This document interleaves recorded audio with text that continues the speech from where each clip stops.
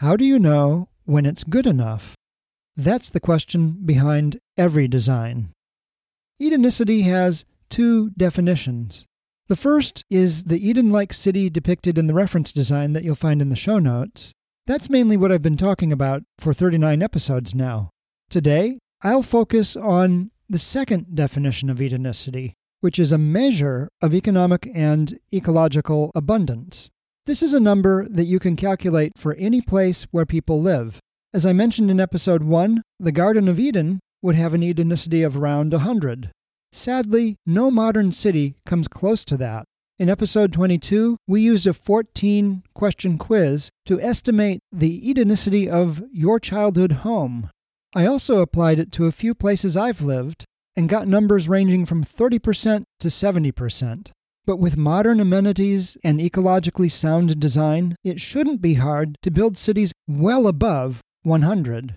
I wouldn't consider new construction with a score under 150. Yet when I look at the hundreds of new cities being built right now, I'm hard-pressed to find any with an Edenicity of even 100. All the ones I've seen are ecological and economic disasters. If they have cars and highways, that's a quick fail. Today, we'll use an expanded quiz to estimate the Edenicity of where you live or any place else planned or built. Cities, designed like modern Edens, for economic and ecological abundance. I'm Kev Polk, your guide to Edenicity. Welcome to episode 40, where we'll calculate the Edenicity of where you live. This will be a 40-question quiz about your personal experiences in the home where you live, have lived, or may live if you're shopping for a new place to live. The questions are meant to be lifestyle indicators, not a comprehensive list of everything that should be done to create Edenicity. Each yes is worth 1 point. If it doesn't apply to you, pretend it does. For example, if it refers to children or pets that you don't have, pretend you do. At the end, we'll add up all the points, then multiply by 4. That'll be your Edenicity score. And unless you're really good at holding numbers in your head, you might want to get out a piece of paper to tally your results. Ready? Here we go. Our first 8 questions have to do with housing and energy. Question 1. Does your home share any walls, floors, or ceilings with neighbors? As I explained in episode 9, that just puts the laws of physics in your favor for energy efficiency. Number 2. Does your home have views of outdoor greenery and the sky? Now, you may wonder what that's got to do with the environment, but remember, we're talking about ecological and economic abundance, which basically means having a more enjoyable life. And views have everything to do with that. Question number 3. Is your home free of mold and toxic chemicals? Now, before you rush to answer that, think about what's all involved in toxic chemicals. There's asbestos, of course, lead and radon, and pesticides. So if there's any of that in your home, that's a no. Then there's tobacco and cannabis, combustion heaters of any kind, anything made of particle board, including furniture such as desks and bookshelves, and floorboards. Note that most of these are a problem mainly if your home does not circulate much outside air. Question 4. Is the area around your home dark and quiet at night? Question 5. Do you use 100% renewable energy? 6. Is your total energy bill, including heat, less than $30 per person per month? 7. Do you have curbside recycling pickup? Bonus question. Do you compost your food waste? 8. Does your toilet have a bidet or reusable wipes? The next 8 questions have to do with transportation and industry. Question 9. Do you own 0 cars? 10. Is your commute less than 10 minutes? 11. Can you run your daily errands and play outside without seeing a car? 12. Would it be easy for a child to visit a public library alone from where you live by age 8? 13. Do you pay less than $60 a month for transportation? 14. Can you bicycle throughout the year in any weather? 15. Are there any cafes within a 5-minute walk from where you live? 16. Are there many good manufacturing or tech jobs nearby? Okay, the next 8 questions have to do with health and education. Question 17. Could an adult in your household easily take a year off to take care of a baby? 18. Do you have free and easy medical and dental care? Now look, if you're looking at a copay that's less than maybe $10, let's count that as free, or close enough anyway. I'm thinking about when I was in the Southern Cook Islands and I had a small skin infection and went to see a local doctor. Basically, I was in and out of there in less than 45 minutes. And it cost me, I think it was 7 New Zealand dollars at the time. And I left with my medications in hand. It was just no big deal. That's the level of service that I'm talking about. Question 19. Do you get more than 20 minutes of daily exercise? 20. Can grade school students get themselves to school in less than 10 minutes on foot, by bicycle, or on public transit? If they drive themselves to school in a car or take an Uber, that doesn't count. 21. Are the nearest schools all safe, welcoming places of connection and discovery? If you have to shop around for a good school, answer no. 22. Are all teachers well-trained and well-supported? I'm taking the Finland model here, where about 1 out of 10 applicants to an education degree program actually gets in, where there's none of this Teach for America nonsense where they take people who are not trained in education and give them a crash course, no non-traditional tracks, and once you do jump through all the hoops to become a degreed and credentialed teacher, which seem almost as rigorous as the credentials to become a doctor, then you actually get a good salary and good benefits. So once again, question 22, are all teachers well-trained and well-supported?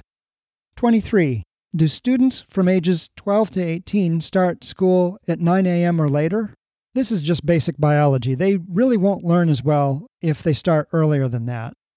24, can you earn an accredited bachelor, master, PhD, or professional degree for free? The next 8 questions have to do with society and governance. 25. Do you have a guaranteed basic income? 26. Do you eat with family daily? Bonus question. Do you eat with neighbors and friends daily? 27. Do you know and trust your nearest neighbors? 28. Do you have close friends who are different from you in terms of their cultural or ethnic or perhaps non-binary or binary identity? 29. Do people around you feel that they have no limits placed on them by society due to their cultural, ethnic, or gender identity? 30. Can you become mayor next week? Did that one surprise you? Recall from episode 18 that the governance structure of Edenicity is very fluid and allows people with very good ideas to be promoted very quickly to advocate for those specific ideas. So the good news is that, yes, you could potentially become mayor next week. The bad news is the week after, you would probably be out. 31. Do you trust the courts? 32. Are police in your neighborhood unarmed? Okay, our final 8 questions have to do with food and conservation. Ready? 33. Is the air and water in your neighborhood always clean? 34. Is there always enough nutritious, healthy food where you live? 35. Do you eat more from the landscape around you than you do from packages? 36. Do you encounter wild plants and animals daily? 37. Can you easily walk to a forest from home? 38. Does the landscape around you catch and store rainwater? If you don't know what that means, just answer no, and when you have a moment, have a listen to episode number 3, and skip to the chapter where I talk about village homes in Davis, California. 39. Is nearby wilderness restored faster than it's destroyed? And question 40. Are there any forest cemeteries nearby? Forest cemeteries? What are those? Yeah, we talked about those in episode 36, right at the end. And believe me, if they were anywhere nearby, you would know about them. Okay, that's the quiz. Add up your points and multiply by 4 to get the Edenicity of your location.